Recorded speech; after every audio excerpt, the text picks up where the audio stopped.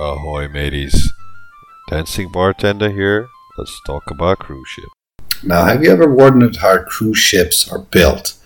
It is absolutely phenomenal and fantastic, and you have to see this. They're basically built like Lego bricks. It's like they're just constructed separately from the entire ship's hull, and then they just are transported and connected and welded together. I mean, in order for there to be ample room for their construction, cruise ship staterooms are built in an off-site facility, and then when they transport it to the shipyard, they are added to the ship later. They're literally just added on top of it. In fact, more often than not, both the ship and the cabins are built by separate companies.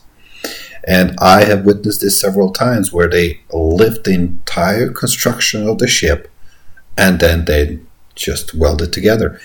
In fact, if you look at the movie Titanic, how it broke off, that's where the construction of the ship was at its lowest tension.